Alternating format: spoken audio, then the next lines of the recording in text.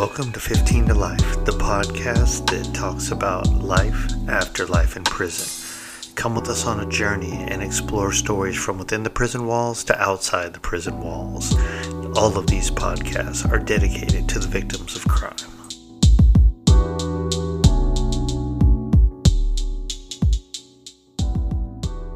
What's up, everyone? How's it going? Welcome to another episode of 15 to Life, the podcast where we talk about life after having a life sentence. And this is going to be part 2 of the interview with Johnny Boy. And this is a very long segment, so eat your Wheaties, take a bathroom break. This one's over an hour, and it's because we're talking about 20 plus years of incarceration. And this is only until he is technically released from prison. And then the next segment is going to be talking about what freedom he had and the time he spent, which was an additional few years in ICE or immigration. So this is a lot, break it down into bites, but this really goes into detail of what it is to be a lifer in prison and, more importantly, going through that process. I really encourage you, even if you're going to skip through some of this, listen to the end because there's a lot of deep diving nuggets into what a lifer goes through to get found suitable to be paroled. So without further ado, let's jump into it. May 2, 1996. And that was like, man, it's I don't know. I even to this day, I don't even know how to describe that feeling, like knowing, you know what? Because, you know, I got used to the county jail.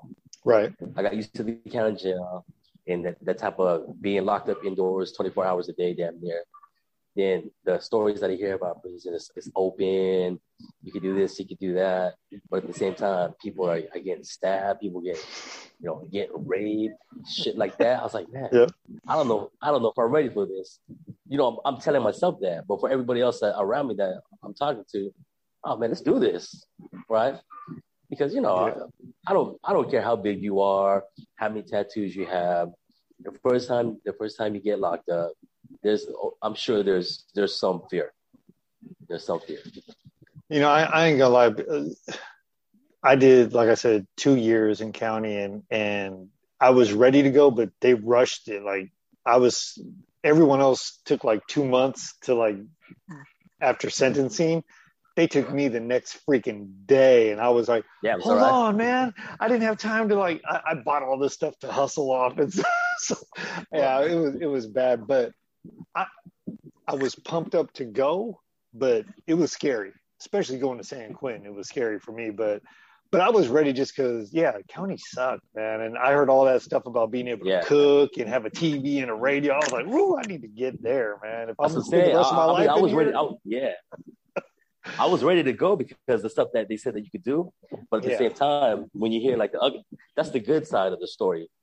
But when you hear the bad side of the story, like, damn, for real?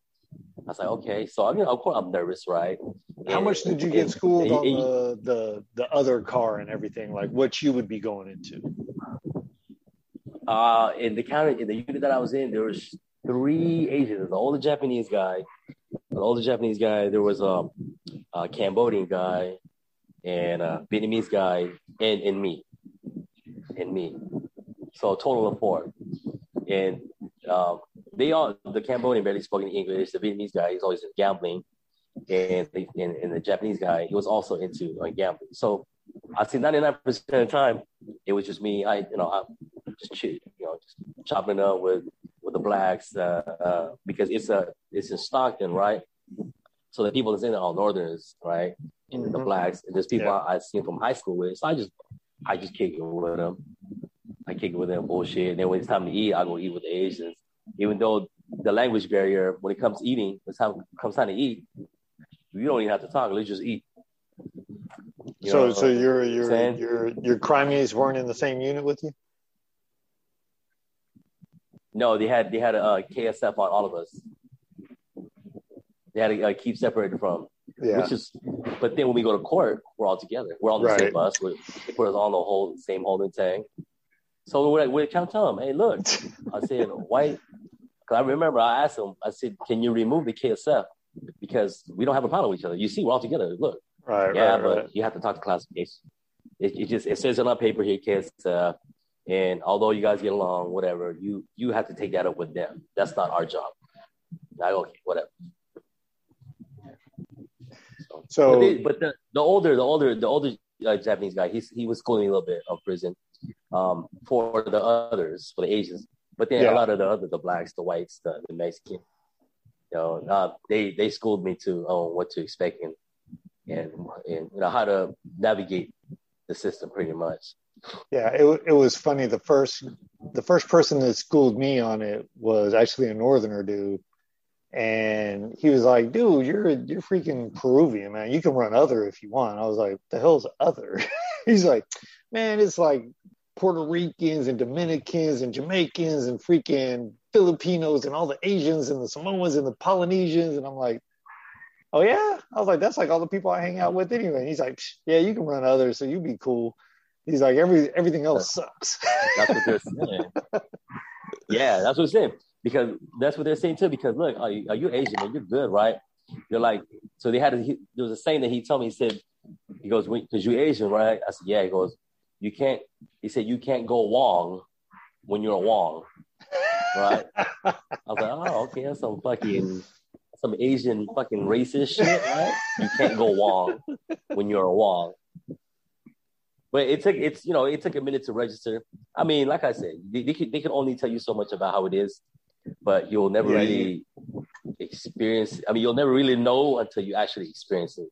Well, and when so people it's ask like, me, I'm absorbing everything. Yeah. I think everyone has their own shit when they get there, right? I mean, yeah. Regardless what you're told, yeah. You'll never really know until you actually experience it. Because they gave me the rundown, okay, the whole process when I go through reception and DVI. I was expecting this, I was expecting that. DVI is some Tracy, by the way. Dual Vocational Institution in Tracy. And I lived in that San Joaquin Valley, that area. Man, I didn't even know there was a prison right there. It was crazy. So it was me and my two crimies we're all on the bus. And they're like, man, where's this shit at? I'm like, man, I don't even know. And then they made that turn. Before you know it, we started getting close to the prison. I'm like, yeah, here we start a new home for right now. It's crazy. Never even knew I drove through that highway many times. Never even knew that shit was there. So you guys get to DVI, and what's that like? Like literally, first prison you're landing at. Like, what's that process like to get to your cell and all that good stuff?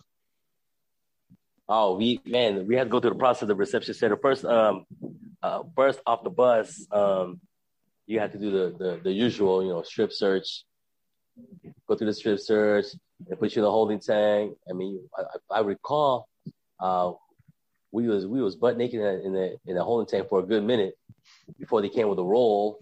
Yeah, they came with a roll and with our jumpsuit, the reception jumpsuit, RC jumpsuits. Then they were calling us individually to do the medical screening and all that, which took fucking forever. And then your property, which you didn't have too much anyways, because you coming from jail. So they put your shit in a brown paper bag, a commissary bag, with your name and your new identification number, your CDC number, K number for me. K, you know what I mean? 42 K04899. Yeah. No, that I'm thinking PJ's number. Because both of you guys had K numbers. Yeah, he had a K number too.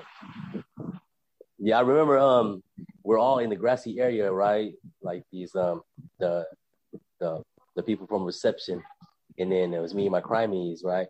And then the water sprinkler came on. I'm like, fuck, we're like rushing, and you could see like the people in the blue, the mainliners were like laughing and shit like that. I'm like, oh, you motherfuckers. Fucking mainliners, right? And then there was an asshole. Look, I'll never forget this guy, correctional officer. His name was Carrillo, right? We're in the holding tank getting the process through. Man, he talked so much shit to me and my homeboy. He's talking about he asking me, what country you from? It's the Philippines. he was talking shit like, when you get out of here, get the fuck out of my country. Right? He was talking shit, but he's like yelling. Then he got to my homeboy, right? He said, where are you? He goes, where are you from? He goes, I'm from Kamut. He said, you get the fuck out of my country too when you get out of here. And then the main, that's what he does for the first timers, right? Yeah. He talks so much shit, but the main line, or the people that's been through the system, they're behind him, like they're like, just don't even listen to him. He's just like that.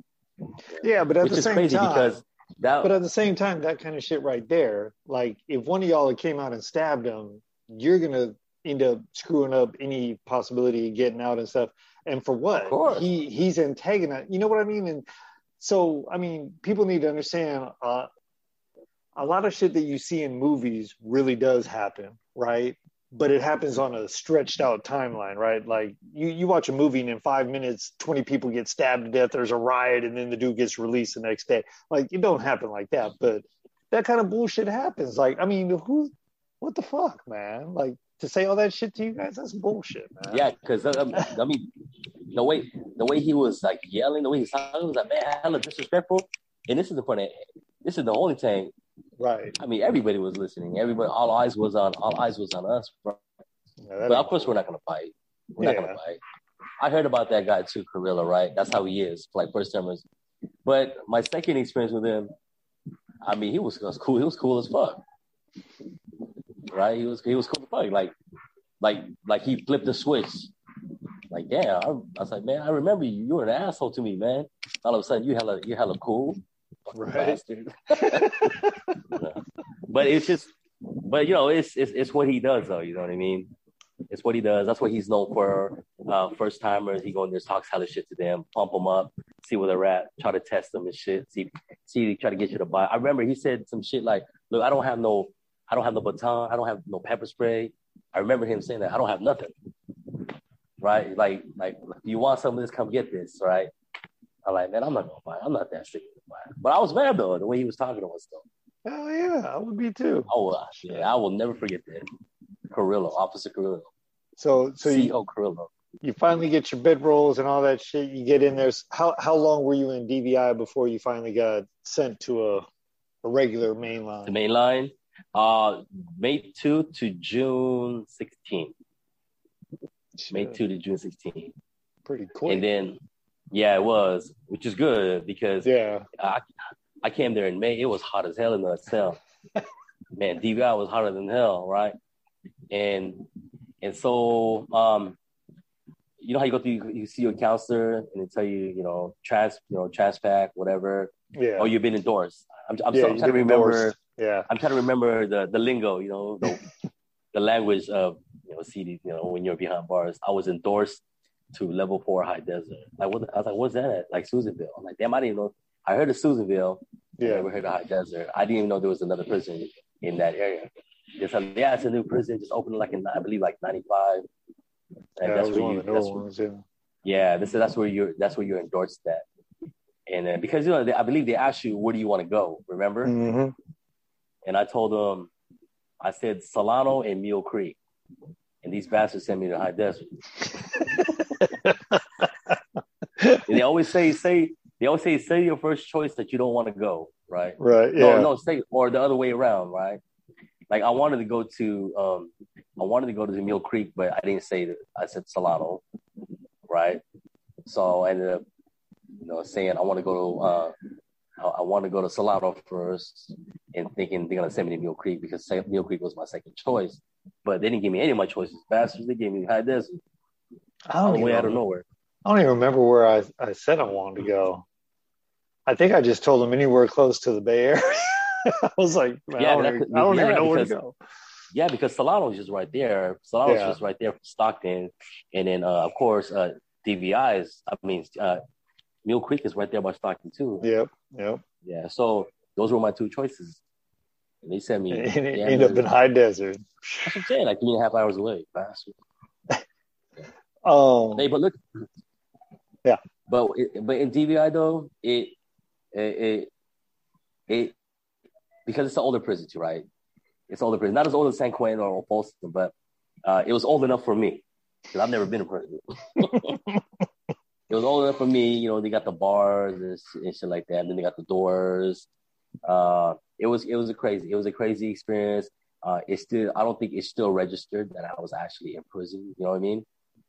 I'm still going about my business. Like, okay, just going about my business, not really having the time to sit down and let that shit just soak in that, damn, you're in prison. Right? Because I was working. I seen some people that I knew from the streets. They got me a job in the kitchen. They gave me some boots. I had some boots. You know? So I was working. I was running the tier. You know what I mean? And so I hate to say, but I had a good time in DVI for being in prison. Yeah. I hear you. So you end up at High Desert. You're right. Level 4, freaking rocking and rolling. What was that Brand like? new prison. All right. So the day I transpacked, right, I was like, all right, let's do this. You know, I got a taste of what, you know, prison is like, being in reception, right? Chopping it up with mainliners. Mm-hmm. So on the way to High Desert, and we passed through, we seen Susanville, or they call it at the time, Susie's house or Susan's house. I think that's what they referred to it as.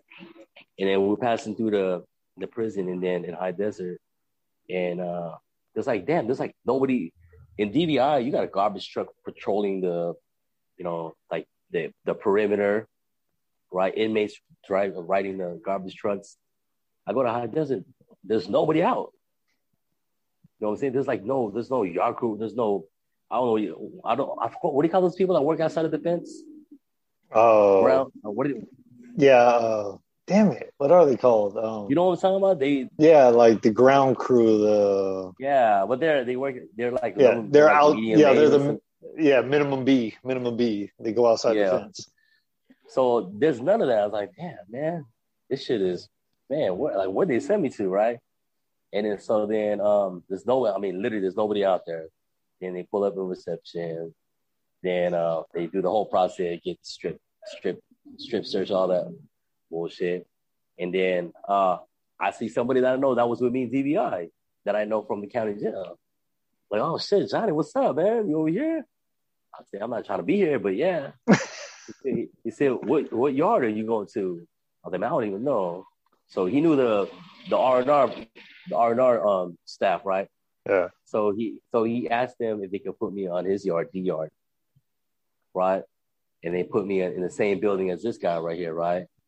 And then so I lucked out on that, knowing somebody, you know, seeing somebody that you know, it kind of puts you more at ease. Like, okay, yeah, all right. Even though he was black, right, still knowing somebody, it kind of put me in. It's like, okay, I'm gonna be all right. But still, I was nervous though, because you hear stories about level 4 rocking and rolling, and that's where, when the shit go down, that's when they really go down. Mm-hmm. It ain't no fucking pushing, shoving, just mad stares. Like, okay, you know, you looked away first, so I beat your ass. No, it ain't none of that. Yeah, so you know, this is the real deal. This is where the people are. You know, a lot of them are not going home, or they won't be going home for a very long time. Shoot kickouts. So obviously they've done stabbings already, beating up the police or whatever. Yep. Right? And there's pretty much a yard where people, there's no hope to get out. Right? And a lot of tension. A lot of tension, of course. And then come with that is, of course, the politics, right? So then I was like, okay, damn, this is what they sent me to? Like, what? Fuck it. But at that point already, I got used to, you know, TBI, chopping it up with mainliners. So I was like, let's do this. You know, whatever happens, happens. I started to get that kind of attitude. Whatever happens, happens. So what happened? Like you get out there, your first day out to yard where you get to actually meet everyone. Like, what's your orientation like? So so they put me in a cell where he's Indian and Filipino. His name is Tarzan, right? Older guy, diabetic. I hope he's out, right? So he gave me like the what do you call it? How would I say it? The uncut, you know, unedited, raw version of what it's really like. Yeah. Right. He's been around the system, so he was giving. I was like, damn, really, for real? He goes, yeah. Man, the people that shake your hand, smile in your face. He said it's all good and dandy. It's all it takes is just one little disrespect. He goes, even your own people. He said, all it takes is just one little disrespect or one thing that they don't like that you do or that you did. He said, that's the end of the friendship. There's like, what did he say? How did he say it? It's like you get disowned for like anything that you do that makes the car or your people look bad. And when that happens, and there's usually something that follows that, like what are you talking about? Like they're gonna try to get you off the yard. If you do some shit that's out of pocket, like whatever, that's that you're not supposed to do, then they're gonna either try to beat you up or they're gonna try to stab you or try to kill you. Like, yeah, for real. Like what can I possibly do for them to do that? I'm asking. I'm young. I'm asking hella questions. I want some clarification, right? I'm like, can you please clarify? Like, can you like give me give me a list of what I could possibly do for that to happen? You know what I mean? Mm-hmm. I'm trying to sound like I'm educated in that, but I'm not. Always, like, of course, don't tell. No, don't. There's, what's the other shit? Everybody has their own tables. Everybody has their own court, this and that. He said, don't cross over. There's lines dividing our handball court. Don't use their handball court, even though nobody's playing on it. Yep. That's their shit. Yep. I said, all right. I said, even if nobody's playing on it. Yes, even if nobody's playing on it, that's their handball court. Never use that. We have our own. The Mexicans have their own. The Northerns, Southerns have their own. The Blacks have their own. The Blacks share their own shit. The Blacks also play handball with the Northerners. The Whites play handball with the Southerners, also with the Paisa. Then you have a court. Now, this was D-yard, by the way. Then you have a court that endings the non-affiliates, right? So anybody in their mama could go over there.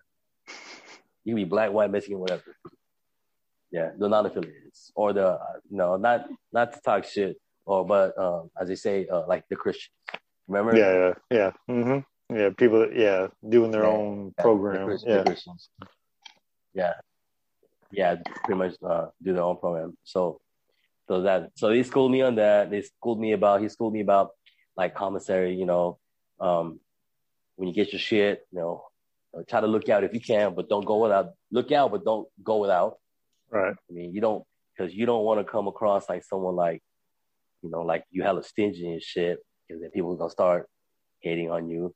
Because when you need something, we're willing to give. And then even if we don't need nothing, it's always a good, good gesture to ask. Always ask. You guys need anything? Here's some sodas, whatever. That's what he said. That's where I learned that shit. Like every now and then you go to the store. Hey, look, y'all want to see some ice cream? Sit with the homies and shit. Share an ice cream or two with some sodas and some chips. Yeah. So he schooled me on that. He schooled me with the politics. On shit like that. Pretty much the program of how it was on that specific yard. But, every yard is different. Every yard functions like its own person. So it might be the same person, but what might fly in this yard may not fly with the other yard. Specifically, what happened with JP saying it was okay for Swan with Cisco. Remember? Yep. Mm-hmm. That was a big headache right there. Yep. So, okay. So, how long were you in High Desert? Or you got the transfer out? I was in High Desert from June till June 1996 to September 2017. I was borderline level 4. I think I had 55 points, I believe it was. I had 55 points. But in that short amount of time, I seen what I needed to see. Put it that way. And why you were there? Were there any riots or anything like that? Exactly. That's why I said I seen what I needed, right? I see what I needed to see, and the see right what. Because remember, I was telling you earlier, like it never really sunk in yet that I was in prison, right? Till I saw that. They're like, okay, so this is the shit that they're talking about, right? This is the shit that goes down because on my first week there, they had shot somebody in the hole. They had shot somebody in the hole. I'm like, damn, okay, this is for real shit right here. This ain't no game. Mm-hmm. Man, damn. I remember I had my celly, right? His name was Muggsy. I was telling him, I love prison, man. I like this shit here, right? Then after that shooting, and then it's like, you still like prison? I was like, oh yeah. Yeah. So, but then, of course, you know, being an other, we didn't have too much problems at the time. So there was a lot of issue with the North and South, right? And then they would kick this shit off on the yard. And then the homies used to always tell me, hey, when the shit kicks off, right? You say, just get down, bro. But shit, they start coming your way. If you try to get away if you can, but if you can't, you still got to defend yourself, right? They try to push up on you, but just defend yourself. So I was like, all right. But like you almost know when shit's about to kick off, bro. You'll feel the tension. And that's when the homies will gather everybody up. Hey, I think shit's about to kick off. So let's all kick it over here. And you'll feel it. You'll feel the tension. Even if it's a one-on-one fight, you'll feel the tension. Or even a cleanup, you'll know. And so that's when you could tell. Like when I come home I worked in the school, by the way. I was a teacher's aide. So then when I come off of work, like the homie would pick me up, like, hey, I think shit's about to crack. I said, let's go back to the spot. And then of course you observe, right? You like to observe the yard. Yeah, okay, yeah, it's about to kick off. Everybody's grouped up here, people talking here, people talking there. So okay, and sure enough, the shit will kick off. Fools be getting stuck and shit like that. So that was the wake up call. That was that brought me to the reality of where I was really at, and that was in fucking prison. Yeah, because when I was in DVI, I was having a hell of a time. I'm not gonna lie. I was I was enjoying it, right? Because I was running around. I wasn't stuck in my cell all day. And then come over here, then you see this shit, and you see blood, and you see fools getting whacked. Then, okay, damn, this is for real. That could be me, right? That could be me. So then, that's when my eyes started to open up a little bit of what my future was looking like. Yeah. All right, so Folgers jar, y'all. Yeah, and I'm glad you're showing that because and if you're listening to the podcast, he's using an old Folgers jar as a water jug. Prison ingenuity and creativity over capital. We'll put it to you that way, but right. Yeah. And I'm not in prison, but I'm still drinking. Yeah, no, I do a lot of that too, man. I'll never forget one of the homies' girlfriends had posted a picture on Facebook of toilet paper sitting on top of the whatever the hell the little thing you put the toilet paper on, and was like, why does my man keep leaving the toilet paper like this? And so my girlfriend at the time, my wife now, was like, yeah. And I'm like, because in prison, you got to take your toilet paper back with you. So we're not used to putting it on a spool. We got to take, man, that's gold. You don't want to lose your toilet paper. So no, you don't do that. And they were like, what? And I'm like, you got to understand, we did a lot of time. So like to this day, and this sounds crazy, I 99% of the time will eat all of my food with a spoon, unless it's like a steak or something. Like I will use a spoon, even like chicken, I'll break it apart with a spoon. And my wife will give me a fork and I'll be like, no, just give me a spoon. I'm just used to it, So yeah, I get it. That's crazy. That's crazy. The toilet paper, because I was doing the same thing when I got out, right? Because my wife and my stepson, right, they're like tripping out on that. I said, because we don't have like the spool, right? Yeah, you don't have have it. They don't refill the. Yeah, we're not pulling out the toilet paper. You bring that shit with you with your spray bottle. With your spray bottle, right? With your spray bottle, and you wrap that shit, clean the toilet, or whatever. Yep. You know, put your toilet liner if you want to. And then hell yeah. And it's the same thing when you got it. That's funny you said that because I was doing the same shit. It's crazy. Yeah, but it's because, I mean, it's like they say, it takes you, 3 weeks, 30 days to develop a habit. Fuck, we were in for years, man. Like, yeah. I mean, that stuff's hard to break. Just like my coffee cup, I always keep a plastic spoon in it because I'm used to doing that in prison. Like, I'm just used to it. Yeah. All right, so go ahead. No. Yeah, because I remember in prison too, we used to always keep a spoon like in our back pocket. Yeah, because you never know yeah. Right. The homie might have some ice cream, Yep. Oh, I got my own spoon. I'm good. Yep. I got my own spoon. And it's always wrapped around with a little bit of toilet paper. Yep. That's crazy. For real. Crazy. All right. So you leave High Desert, you end up going to Solano, which is in Vacaville, California. What year did you show up at Solano? Okay. So what was it? September 1997 when I got to Solano. I remember the Tongan homie, Bulu, was telling me to get a write-up, right? So I could stay with the homies in High Desert. No, bro. I said, I gotta get closer to my family, right? It's like, okay, all right, buddy. But before I went there though, shit was already, there's already an issue that was brewing, with us and the Hispanics, the Southern Mexicans in High Desert. Yeah. So that shit was fortunately for me, I left at a good time because like soon after I transferred, the shit kicked off. Yeah. Kicked off bad too. Yeah. But I got to Solano in September 1997.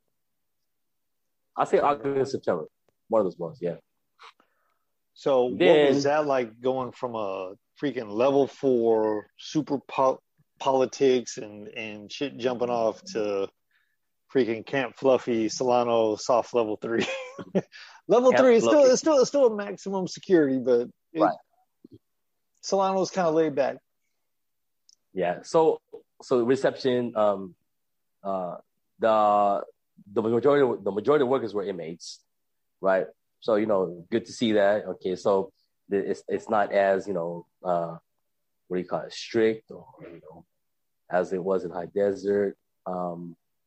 Then talking to some of the workers in R&R workers, asking, hey, like how's the program? It depends where you're going, bro. I said, man, I just came from level 4. I was, oh, you going to level 3 then? You'll be celibate. Okay, then. Like how can you get out? I mean, how much time are you spending? He goes, oh, you have yard every day. And it's like I forgot what it is. I don't know if it was all day. Oh, it was, you have either morning yard or afternoon yard and night yard, right? But afternoon yard was always, I believe, A1A yard. Right. Yeah. Yeah. So if you don't have morning yard, you have yard at afternoon. But if you've already had morning yard, if you want to go to the yard again, you have to have A1A status and your privilege card, right, or your red card.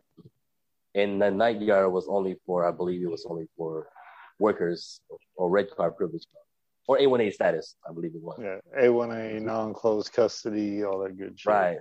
So when he was telling me that, I'm like, oh, for real, this is yard all day? He goes, yeah. He said, man, you get so much yard, you get burnt out. I was like, that will never happen.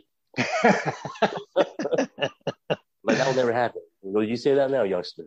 Shit, that's the belief. Like, I'm thinking, you got to be fucked up. Never. Right? So then I'm asking him about the canteen, the commissary. He goes, you get this and that. I said, for real? He goes, yeah. And then the packages, right? I was like, damn, I think I'm going to like it over here, right? So then it took him, man, like 5 hours, man, for me to get my cell. I didn't get there till like 3, 4 in the morning. And they had I used to be a housing clerk too. What's the term? Compaction. Yeah, compact 2 cells, right? They had to compact 2 cells to put me in there. So they put another black. And then I moved in there by myself. And then, but they let me in. I remember they let me in through the side door. And then I seen an ironing table, right? I was like, what's this, an ironing table? He goes, yeah, it's for us. He goes, yeah, it's for you guys. He goes, you just check out the iron with the CEO, just giving your ID. So remember, he let me in the side door in building 1, right? Towards, as you would call it now, like L dorm side. Right? Yeah, like over where our cell was on our side. Yeah, right. When we were in 243 or 241. 241. Yeah. Right. So let me in on that side then.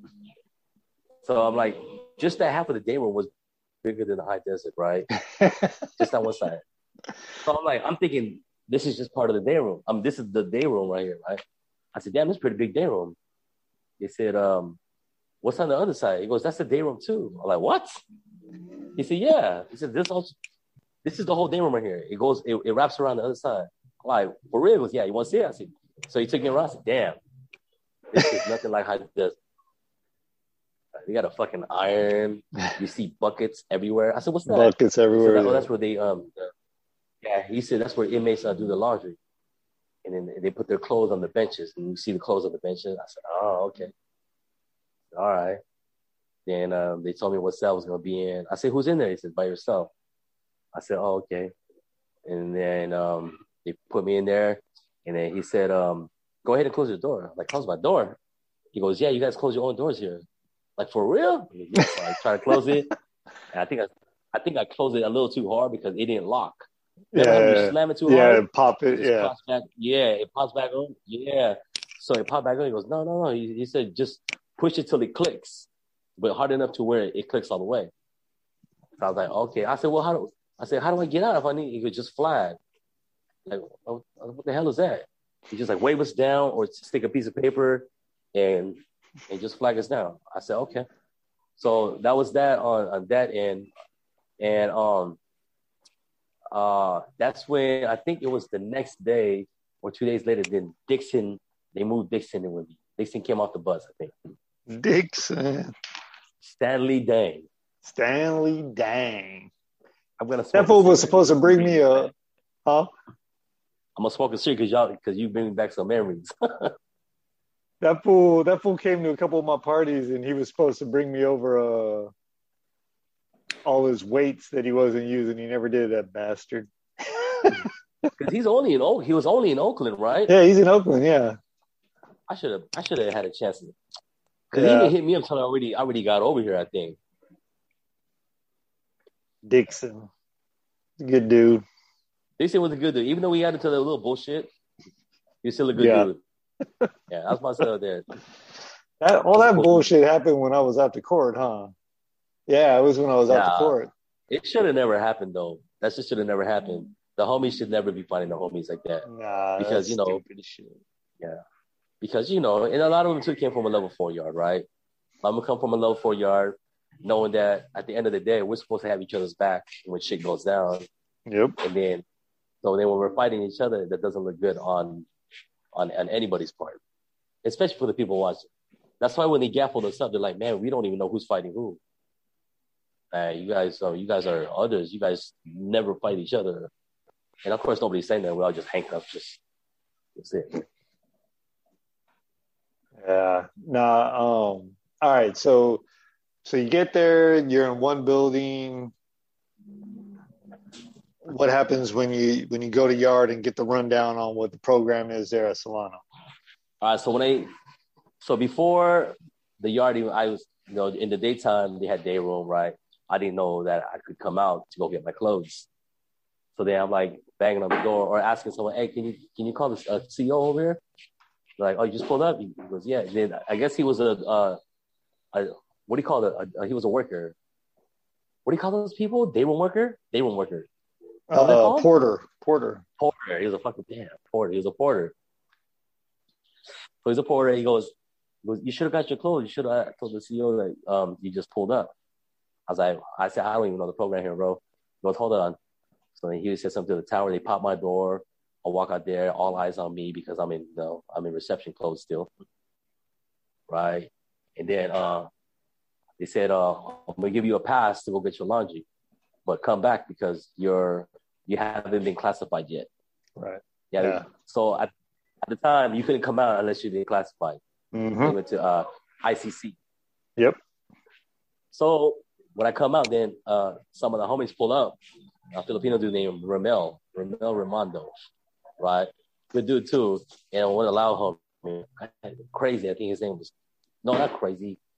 I forgot his name. But anyways, some of the agents they hit me up, like ask me where I'm from, where I come from, where I'm from the streets, how much time I got, the usual Q&A, what I'm in here for, all that.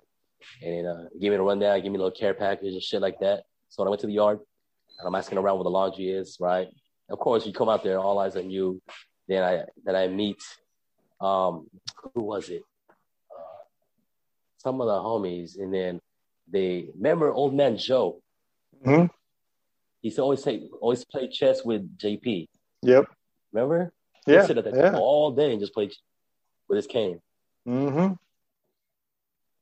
I met him. They was telling me that our tables are over there with the Indians. We share. It's the Islanders table, Filipinos, and I think at the time, like the Vietnamese and the Chinese were in front of two buildings. Yep. Remember? Yep. You had their own table in front of two buildings. Yep. So he gave me the rundown of how the yard was set up, who's who. I said, "What about handball?" He said, "That side is the Southerners and the whites. This side is the Northerners and the blacks. But we could play." He said, "We could play in the blacks and Southerners." I said, "What about the whites?" He goes, "No, but occasionally we do." So I said, "Okay, basketball court. This side is for like the non-affiliates, pretty much, which is between 4, 5, and 6. Remember?" Mm-hmm. And also that's anybody's court. Between 4 and 5, you had the Laos and Cambodian over there in between the buildings. Right. Yeah. Right along the fence line. Yep, on the fence line. Yeah, yep. And then on the other side was more like the blacks too, but I think the Southerners didn't really play no basketball though at the time. No. But the Northerners played mostly on the other side. Yep. And then so they gave me the rundown. They're telling me, what's what job is available here and shit like that. And at the same time, I was thinking of never really going home. So I'm thinking, okay, just another prison I'm at, just more accommodations. So then after that, I'm starting to get the feel of the prison, the people. And I remember I'm not going to say his name, but he was a good dude, but he was also, he's like night and day. You don't know what mood he's in. Right? So then I had a little problem with him. I like, "What's up?" I said, "What's up, bro, man?" I said, "You good?" It was like, man. I said, "Why would you ask that?" I said, "Because you haven't said nothing to me." He goes, "Am I obligated to talk to you?" Like, oh, hold on, bro. I know I didn't do nothing, right? So, right, I'm thinking, okay, is this fool testing me? Whatever, right? So he was older than me, right? Kind of big dude, works out all the time. He was like, "Am I obligated to talk to you?" I'm not, as far as I know, I'm not obligated to talk to you or anybody. When he said that, I said, okay, that's just the kind of person that you are. If he would have said just you, am I obligated to talk to you? Then I'd say, okay, it's something personal. But then when he said to anybody, I'll say, okay, I know what kind of person that you are, right? And then, of course, I talked to some of the homies and said, "What's up with old boy, man?" Oh yeah, we forgot to mention. He's like, you never know what kind of mood he's in. The best thing is just, give your greetings and just go about your business. Don't even worry about it. I said, all right, man, got it.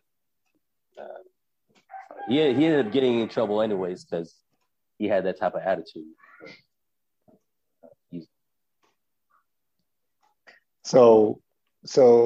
So you're there and I mean, you basically did all your time in Solano. So how did that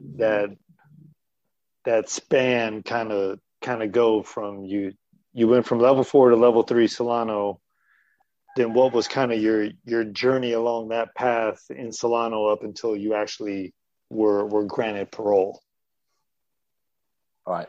Okay. So in on the 3-yard, yard one, even though it wasn't level 4, they've had a few riots over there too. And B, that I was a housing clerk, I had to house a lot of people at SEG, right? And you were working with me too, so you've seen it too, right?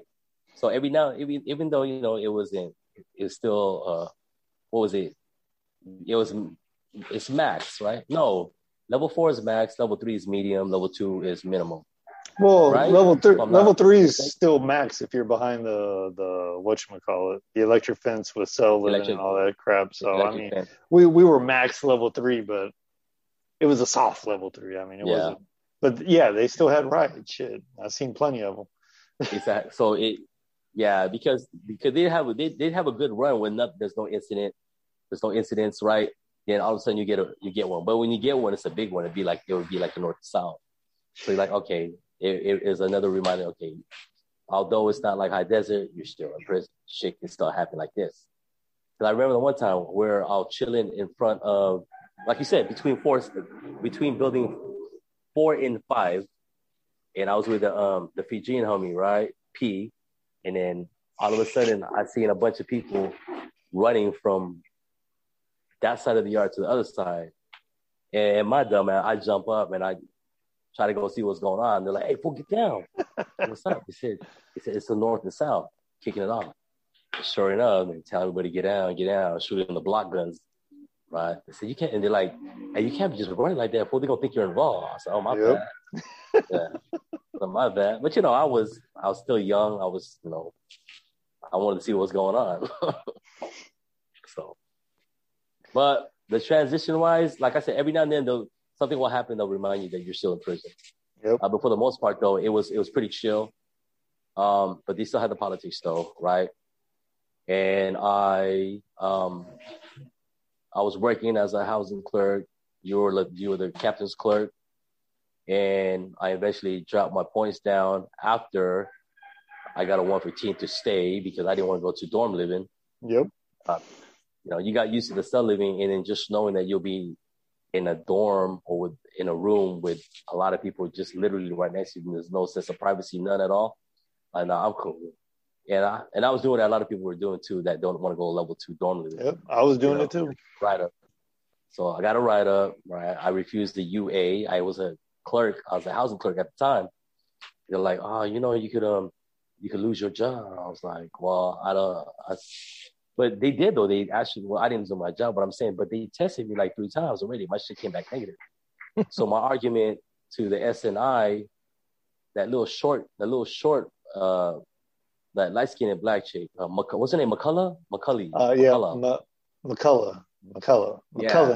Yeah, whatever. Yeah, I remember her. She was the one time, and she was like, I said, "Look, you guys tested me all the time. My shit comes back negative."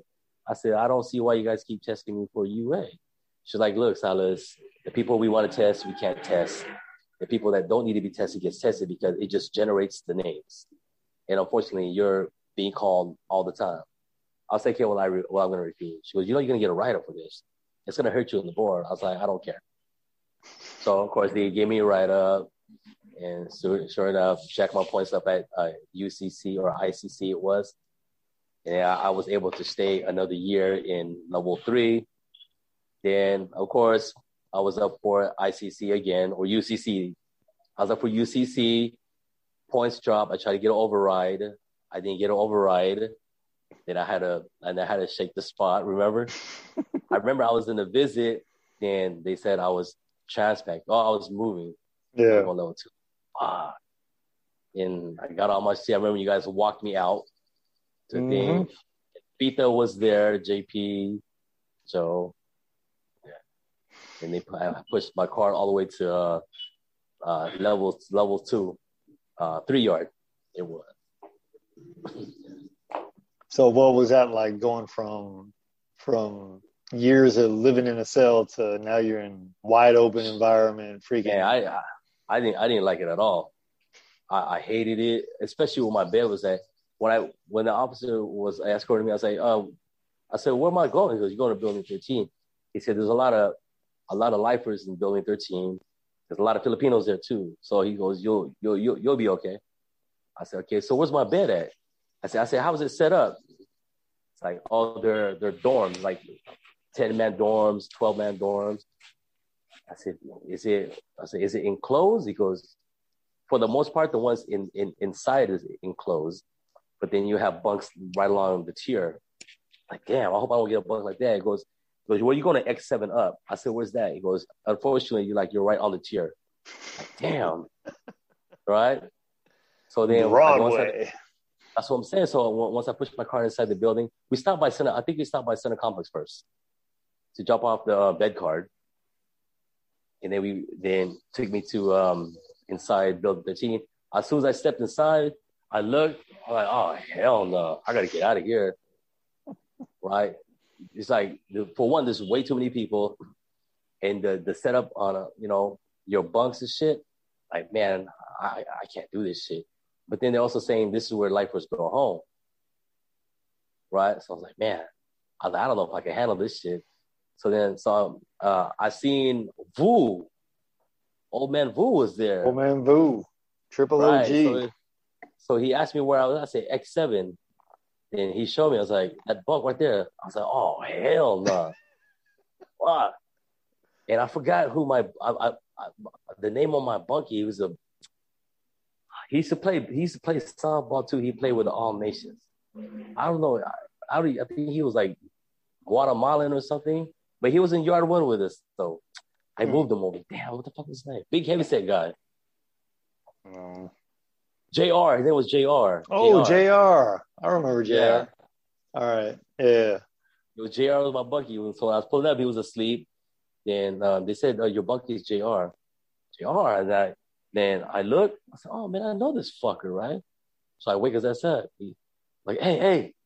Like, oh, fuck. They finally moved you over here, huh? He goes, it's your turn. You're moving everybody to level 2. Now it's your turn to get moved, huh? I was like, yeah. So I ended up moving over there. I didn't like it at all. The dorm living, this shit was fucked up. I had a little bit of property. He had hella property. Like you had hella property, fool. So I had no room for my shit. So my shit was literally like just on the side of the wall on the tier next door. So I was like, damn. So it's open on both sides, right? So then I was like, man, sleeping on the top bunk, my feet dangling off of the tier. Like, nah, I gotta move out of this fucking bunk right here. So then I seen Andy. He was in W dorm. I was in X dorm. Mm-hmm. So they give me a rundown. Who else did I see over there? I seen Dread. Dread was over there. There's a lot of people from level 3 that was over there. So they give me the rundown, what's going on, how it is. So I said, okay, all right. The people is cool. The living arrangements, I did not like at all. You know what I mean? And I believe like a month later, that's when Andy moved me in with him on the top bunk in W dorm, which was cool because I was away, look, at least I had a wall. You know what I mean? I didn't turn to one side. I see my bunkmate. I mean, on the other side, my dormie. Then I flip this way and I see the whole tier. And keep in mind too, X dorm was a place where they do all the dirt. Yep. So when I'm laying there, I'm trying to catch trying to take a nap. You got everybody and their mama just chilling right there, smoking. Yep. Oh man. So I was like, fuck, I gotta get out of this dorm. I mean, you can only say so much, right? Because it's program time. Mm-hmm. But I'm thinking, okay, when it's shutdown time, I hope they're not like that. But they were though, because X dorm was a party dorm. It is what it was. You know what I mean? Yep. It was a party dorm. That's where everything went down. I mean, everything. So, like, okay, I like it. I was partying a little bit, but when it's time to rest up, you can't because this is what it is. So the best thing for me to do was just move out of there. If I wanted to party, I just go there. But if I wanted to sleep, I just go to my dorm. That's why I moved with Andy.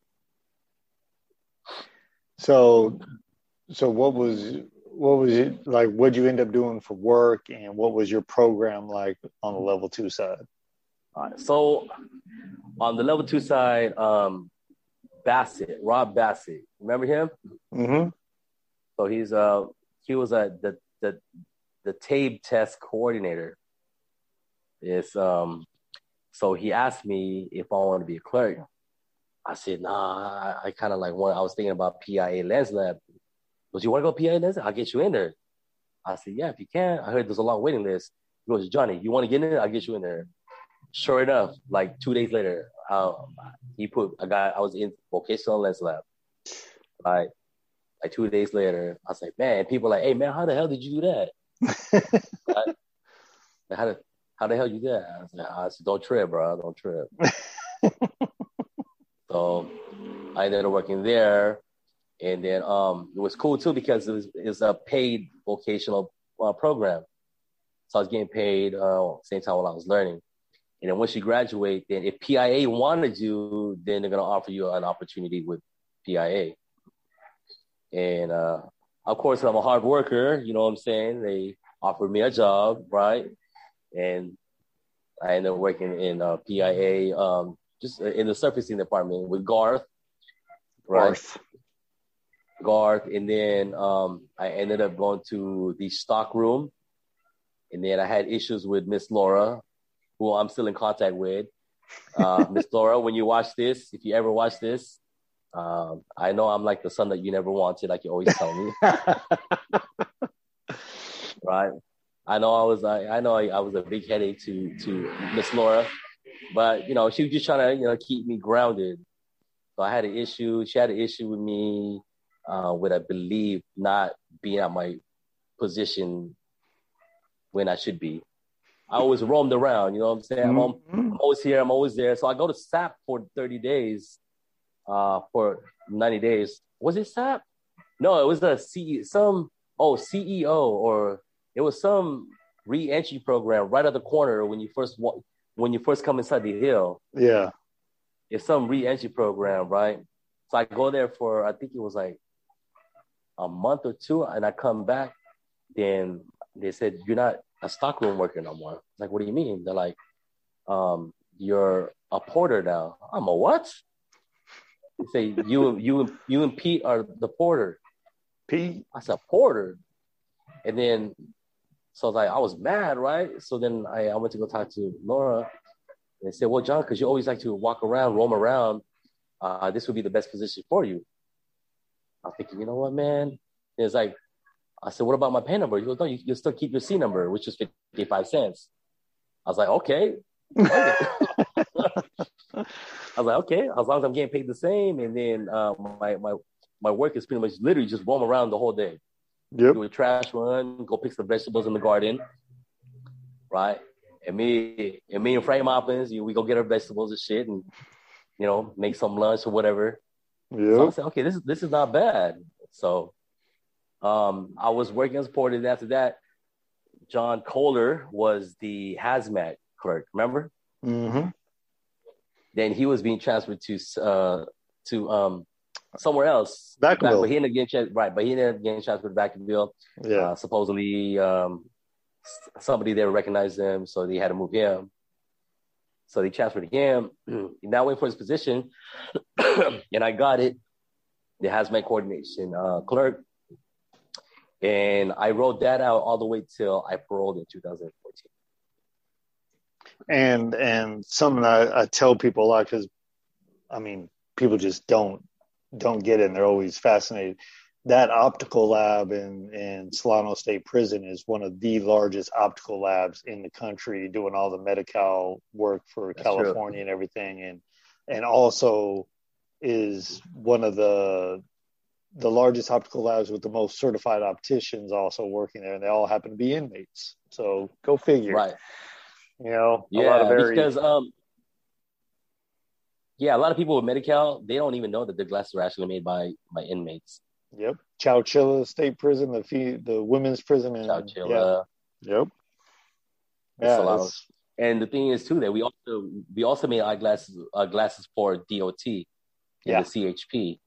Yep. And for private practices up and down the state too. Right. I mean, we're making glasses for kids that were like damn near blind. Yep. And they would never know that it was coming from, you know, that a convicted murderer was making these glasses for their child, you know. Yep. And so it's, you know, it was a good program, and Tino, he was a master optician, a self study, and if I'm not mistaken, there's only like 30 master opticians in the state of California, and one of them was in prison. Yep. And he studied that all on his own. So yeah, I'll never forget. So that optical lab had a specialty lab. That's what John was talking about, that made some ridiculous glasses up in there. But Tino was a master optician in there, and I never forget how many times I saw him get called to get on the phone with the doctor to walk them through some optical stuff. And I'm like, this dude's a lifer working in an optical lab, making freaking less than $1 an hour, and he's telling a doctor what to do. That's crazy. That's true. Tell them what to do, guiding them, right? And he's self-study, and these people went to school. Yeah, exactly. So go figure, right? Yeah. Les Lab, you know what? And see, another thing too, coming in level 2, right? There's a lot of programs that were offered that, you know, it's going to help you financially. At the same time, you learn something that you bring back to the streets with. And I'm like, why not, right? Mm-hmm. At some point, I need to get my shit together. I spoke to a couple of the people there. They're like, level 2. This is level 2, because, you know, every level 2, every yard is different, whether it's a level 2, 1, or 3. Like this yard right here, man, you could pretty much do your own program. As long as you don't get the homies in a wreck, you could pretty much just do you. Like, oh, yeah? And, of course, there was a lot of softball. Softball was serious over there. Yeah, it was. So then, so that was like perfect for me right there. I mean, I was a diehard baseball fan, so softball was the closest thing I could get to that.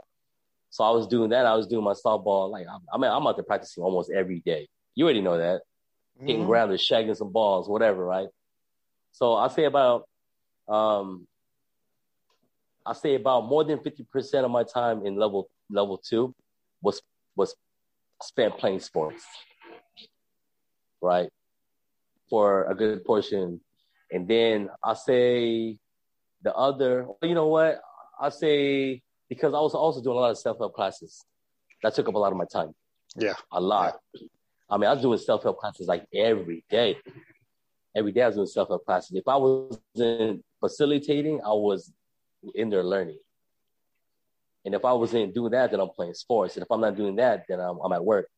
So like my whole day was like occupied. And it's like, man, but I had to do what I had to do to get out, because I remember when I first came to level 2, the guy next to me, he was a lifer. He went home after like 16 years on the 15th to life. And that's when I first, you know, was like, okay, given like some game as to how to get out of prison. I was like, what do you have? You had second-degree murder. Oh, shit, I got that. How did he get out? Well, his shit was like anger related. So he took anger management. Oh, it was, yeah. So what about yours? I said, my shit was gang related, alcohol, marijuana. It goes, okay, so you need to take AA, NA, anger management, and some way to show that you're no longer a gamer. And it's like, that's it. He goes, I mean, it's not as easy as that, but that's the road that you need to go if you ever want to get out. And they were like, don't just go to one AA and stop. You have to stay the whole duration while you're still locked up. I was like, for real? It was, yeah. I was like, damn, that's a big-ass commitment right there. Right? So I didn't do it right away, right? Because I'm still, you know, my mentality wasn't completely there. But I was just, you know, I was just probing. how to get out, what I need to do. How did he get out? What did he do? What's his crime? I said, okay. So I was just trying to map it out, what I should do. And then so I eventually figured it out. Okay, for sure I need to go to AA. For sure I need to go to NA. For sure I need to go to anger management class. So I was doing that.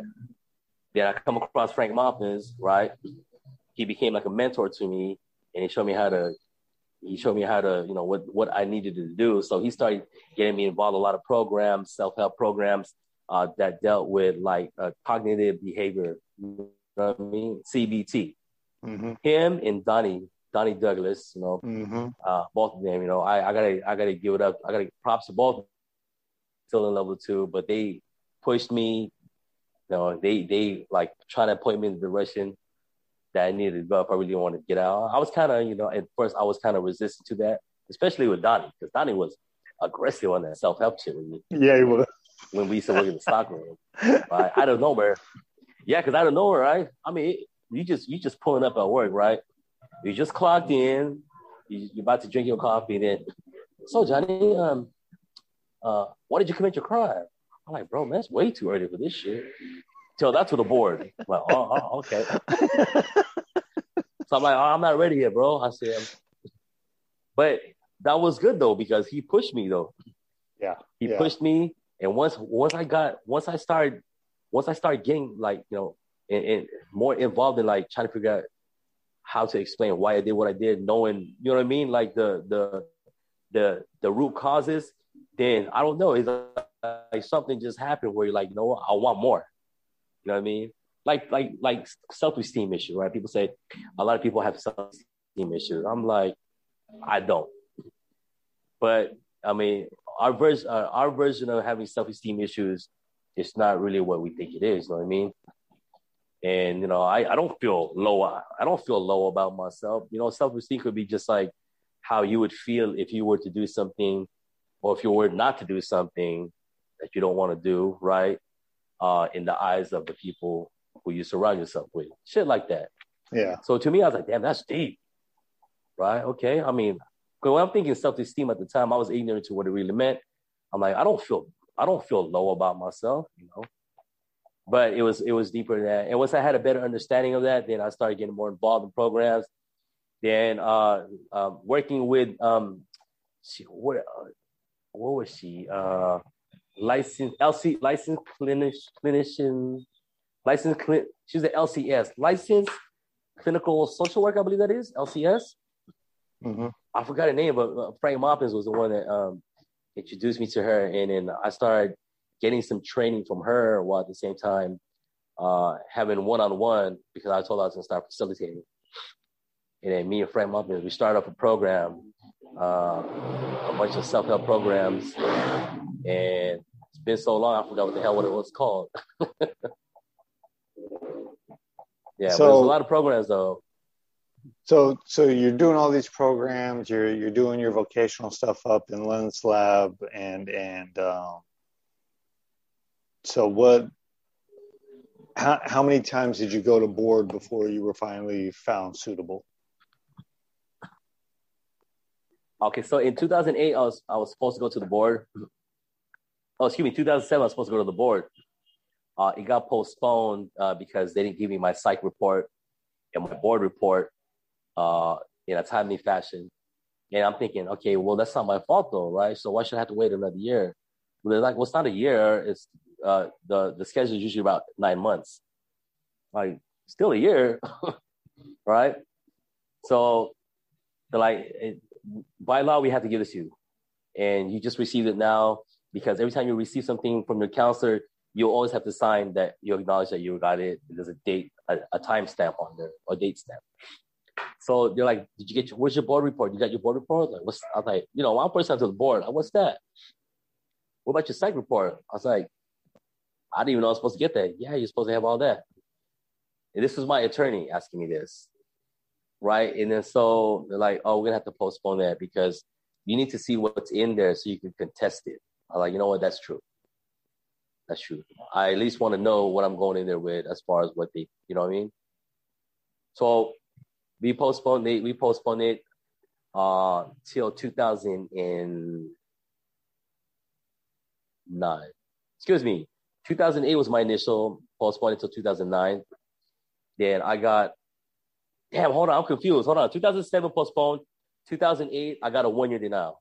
Okay, I remember now. 2008, I got a 1-year denial. And then the commission was like, we normally don't give 1-year denials unless you earned it. Not deserved it, but earned it. I said, okay, so keep that in mind. And if you keep going on the same path you're going right now, then you'll eventually will get a suitability. Okay, so got a 1-year denial. I was pushing hard, right? There's areas they wanted me to focus on, like AANA. So I was pushing more than they wanted me to do. So when I went in 2009, a year later, I had I had a celebrity for an attorney. Her name was Tracy Lum. right? And she was like, man, she's like the go. Everybody wanted Tracy Love, right? Everybody knew Tracy Love.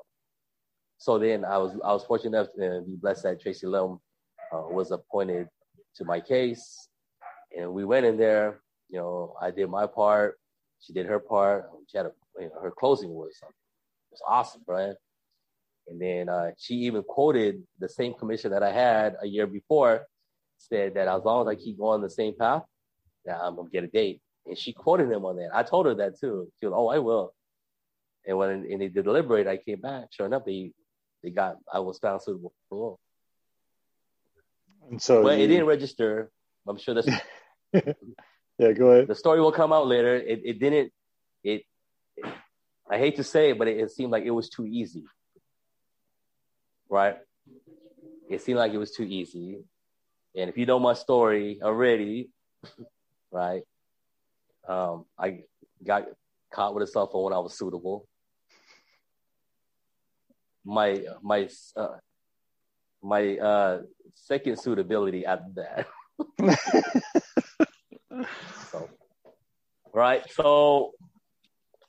So I got found suitable, and then I still have more time to do because I haven't met the matrix yet on my sentence, right, due to the crime and the factors. So right before the deadline, right, the 5 months deadline, Schwarzenegger reversed my parole grant, which was on January 2010. January 2010, he reversed it. I kept pushing, prepping for another board hearing. I filed an appeal, a writ of habeas. So then, so while that's pending, I go back to the board in 2010, but in September, right? Keep in mind, the governor took my date, so I was no longer suitable. I go back to the parole board in September 2010. I get found suitable again for the second time, right? I don't know. I might be retarded or something like that, but it still seemed like it came a little too easy, right? So with that said, I was using a cell phone, got caught up in a raid, suitable, second time at that, and that's when it woke me up, right? Like, fuck. So I was like the talk of the town. They're like, oh man, you hear what happened to Johnny Boy? Like, he got caught with something. What?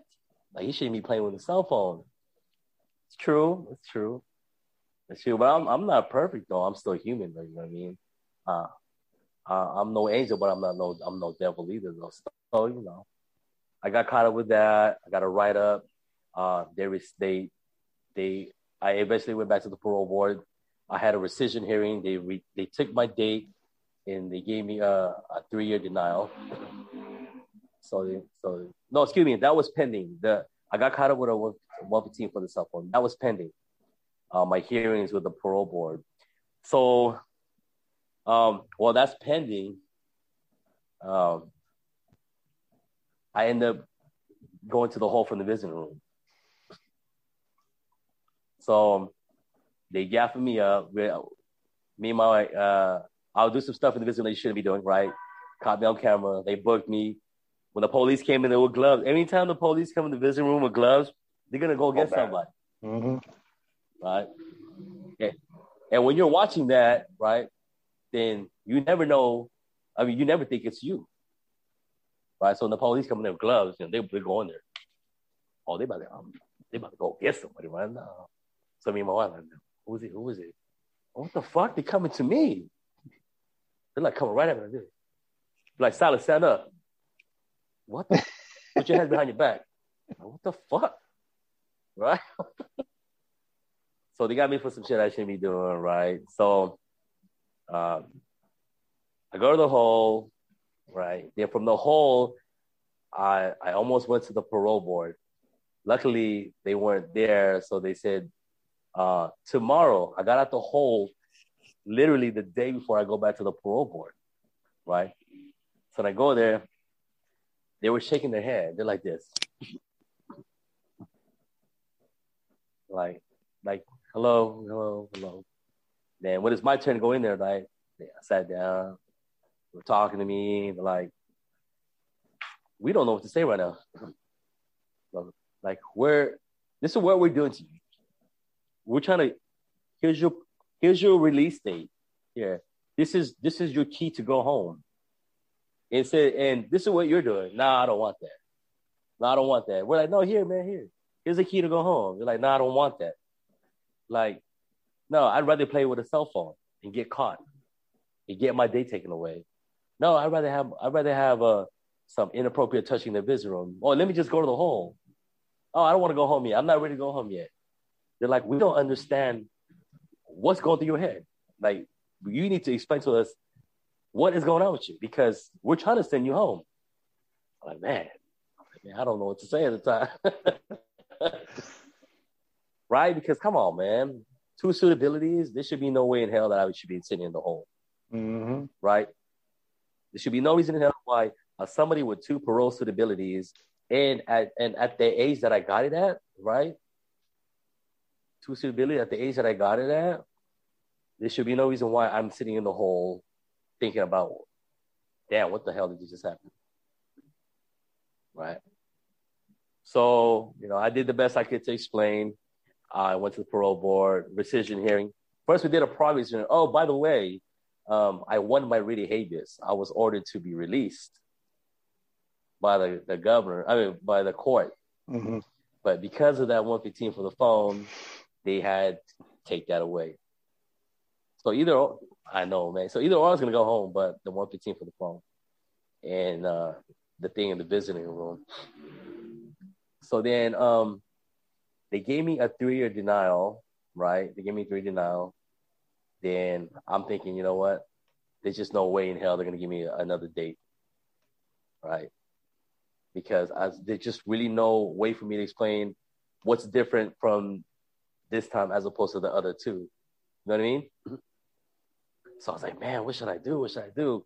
So then I'm going to do some more CBT, cognitive behavioral therapy, right? Because everything's about your thinking process, your thoughts will act, it's a factor in your actions. So I did a lot of that shit. I went to SAP. I did SAP for 90 days, which is a lot of CBT, that's exactly what I needed. So then I did all that. I took down as much information and how I could apply it to my situation and how to mitigate that kind of thinking so I don't do this shit again. So I went to the parole board. My attorney was like, look, man, to be honest with you, I don't really know how to represent you. He said, because you did everything that you could possibly do above and beyond. The only thing you don't have is a Nobel Peace Prize, right? He said, you got book reports, you got essays on the phone, why you shouldn't use the phone, how it affected you, and who did it affect. And there's really nothing else that you can do other than explain to them why this time you're not going to relapse like that. I'm thinking, I got some shit for that ass, right? So I went to the parole board. I hit him with the cognitive behavior therapy. I told him, at the time, me and my wife were fresh. It's like a honeymoon phase. Oh yeah, so you think it's appropriate for you guys to be touching each other like that? I said, no, of course not. I said, I'm not saying this is the reason. I'm not saying this is a valid reason. I'm just explaining to you why. And what about the cell phone? I said, well, that's just something that I thought I could get away with because I said, we all know there's cell phones in prison. Yeah, it's we don't even understand how you guys can get so much of the cell phones. I'm like, I'm not going to comment on that, right? But they know why. They said, well, we're not going to comment either. We're not in that position to do so. But it's like, what made you think that it was okay? Well, I'm going to be honest with you. I said, I'm not going to lie. I knew it's not okay. I know it's not okay to use the phone. Then how could you even allow yourself, knowing you were suitable, the second 2 suitabilities, you're going to get on use a cell phone? I said, I'm not going to lie. I said, like you said, you guys know there's a lot of cell phones. You see people on cell phones all the time, hours on end, they never get caught. So if I could use it for like 5-10 minutes, what's the likelihood of me getting caught? Probably 0 to none, but I was wrong. But though, Tito. I know. I'll never forget when I paroled. So They asked me how many phones I got caught with when I was in the tank in my dress outs, and I was like, yeah, God, what was his name? Black dude, heavyset dude that worked R&R forever. Damn, the Presley. CEO, Presley. Yeah, he's like Presley. Yeah, he's like, hey G man, be real man. How many phones you get caught with? And I said, you want to know for real? And he's like, yeah. And I go, you want to know on paper or off of paper? And he's like, both. And I was like, oh, on paper 3. He's like, how many off? I was like, man, like 9. He's like, damn. And I'm like, you know. And then there was some other CO down there, and he was like, that's bull. I don't know how you guys be bringing that back through visiting. I'm like, hey, man, look at your lunch bag. Without y'all, there's no me. I was like, I ain't never brought nothing back from visiting. Nothing. So I don't know what you're talking about. And you can't either. Nah, not no phone. You might be able to bring some little shit back, but you ain't going to bring no phone. Yeah, because they were talking about the shit that I read about that. They're talking about our business going through the visiting room. There's just no way in hell. Nope. Unless you got it like that. Yeah, that, I don't think, and that's going to be through a hookup. I hardly. Yeah. That's what I'm saying. I hardly believe that, because as much as that there is out there in there like that, it's just no way in hell. Yeah. But they know, though. They just don't want to point the fingers at their own. So. Yeah. Yeah. So they the way I was asking the questions, right? He wasn't happy with it. He said, how did you feel when you got caught with the phone? I said, I was highly disappointed in myself that I put myself. He goes, look, man, this is the most important hearing of your life. So how did you feel? Were you scared? Were you happy? Were you smiling? I said, of course not. I wasn't smiling. I was scared that I was going to get my day taken. Didn't say that. Okay. So he was like coaching me, right? He was coaching me. Like, they wanted to find me suitable, but I had to help them too. You know what I mean? Right. Yeah. So like, tell me that then. Tell me you were scared. I was scared I was going to get my parole day taken. Okay. I was like, okay, sir. Right? So what was your thought? I was like, I couldn't believe this happened. Like, how could I be so stupid? Stupid is an understatement. That was a bonehead move. I was like, you're right. Of course I'm right. We shouldn't even be here right now. I was like, you're right. Of course. I was like, damn, what? They killing me on that hearing. Right? I had Miss Turner was a deputy commissioner at the time who would only focus on your post-conviction program. And then the commissioner is the one that focuses on your crime and pretty much the one that grills you. All right. So now that she was a commissioner, she was grilling on that. And then so I eventually, after that, was given another suitability for the 3rd time. And they said, we don't want to see you again. I was like, you will not see me again. Trust me on that. And that's when it sunk in, right? Because I could have went home in 2010. I didn't. I had to wait 4 more years. And that's just one part of the journey. There's another journey after I got parole. So I do want to parole because I do want to throw out there real quick though, because I don't think a lot of people get this. Like, because people are probably listening, going, "Oh yeah, man, you deserve to, do more time and all that stuff." But at that time, right? Because I got caught with plenty of cell phones, right? A cell phone write-up was the equivalent out here of getting like a speeding ticket, right? Like, you could get it off your record by going to traffic school. Like, same in prison. Like, you don't get another write-up for 6 months. You don't lose any time, and it's basically null and void.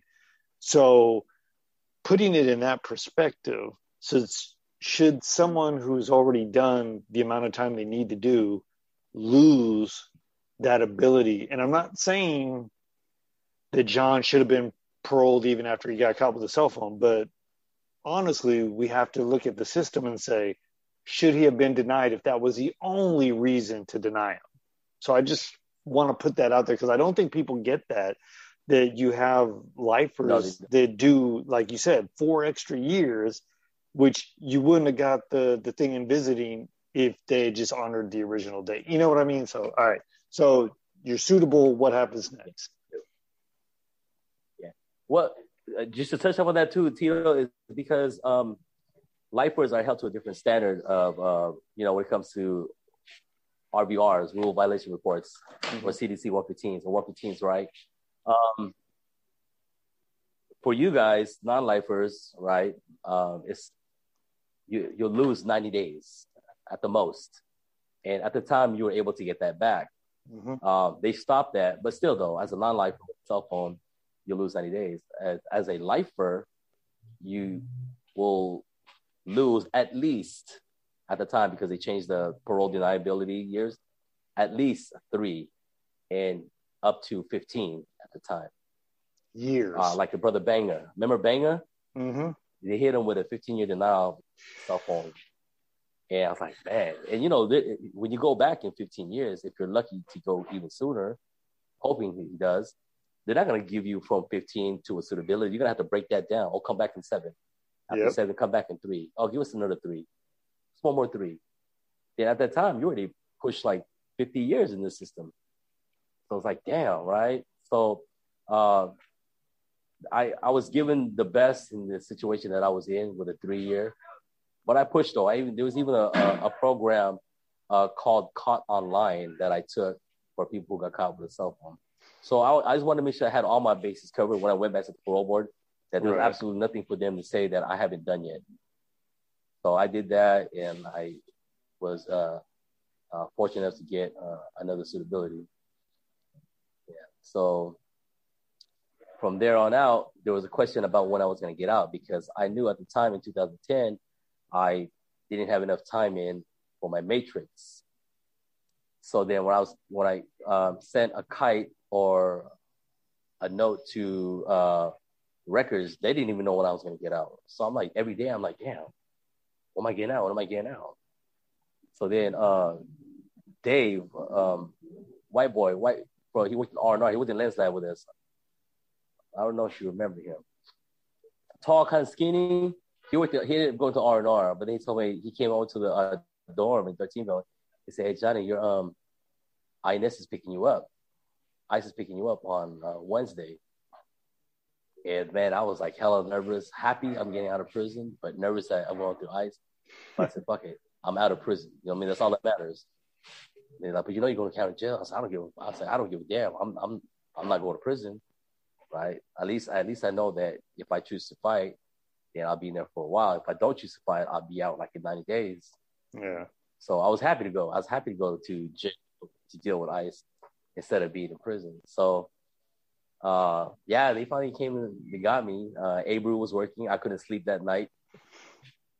It was like one of like the longest days of my life. One of them, quite a few of them actually. So when I went to R&R, I forgot her name. Miss Lopez, I believe it was. Mm-hmm. Or she said, "Salas, you know where you're going, right?" I said, "Yeah, ICE is picking me up." She was, "Okay, just make sure you know." I was like, "Do I get my gate pass?" Unfortunately, you do not. Right? I don't get my $200 gate pass money, which they do to non-lifers. Mm-hmm. So INS was there, and I'm thinking INS, right? They'll have like ICE uniform, whatever. It wasn't even that. It was the security guards for ICE. Right, I think it's GS something, right? All right, so that wraps up part 2, a very long part. The next one is shorter, I do promise. So John went over a lot of stuff in this part of the interview, talking a lot about prison. We actually shared a few stories together. I was lucky enough to be afforded that opportunity to visit him before he paroled and write support letters. John and I became very good and best friends while we were cellmates, and basically from there on, he's a great individual who has really changed his life. So please, say a prayer for him that he can be reunited with his wife sometime soon and maybe come back here to the United States. But we'll jump more into that part of the story next. Anyway, I hope you're safe. I hope you're healthy. Go ahead and drop that like, comment, and please share this downloaded. Let more people know about this so that we can get that awareness out there for our returning citizens. Thank you as always, and have a great day.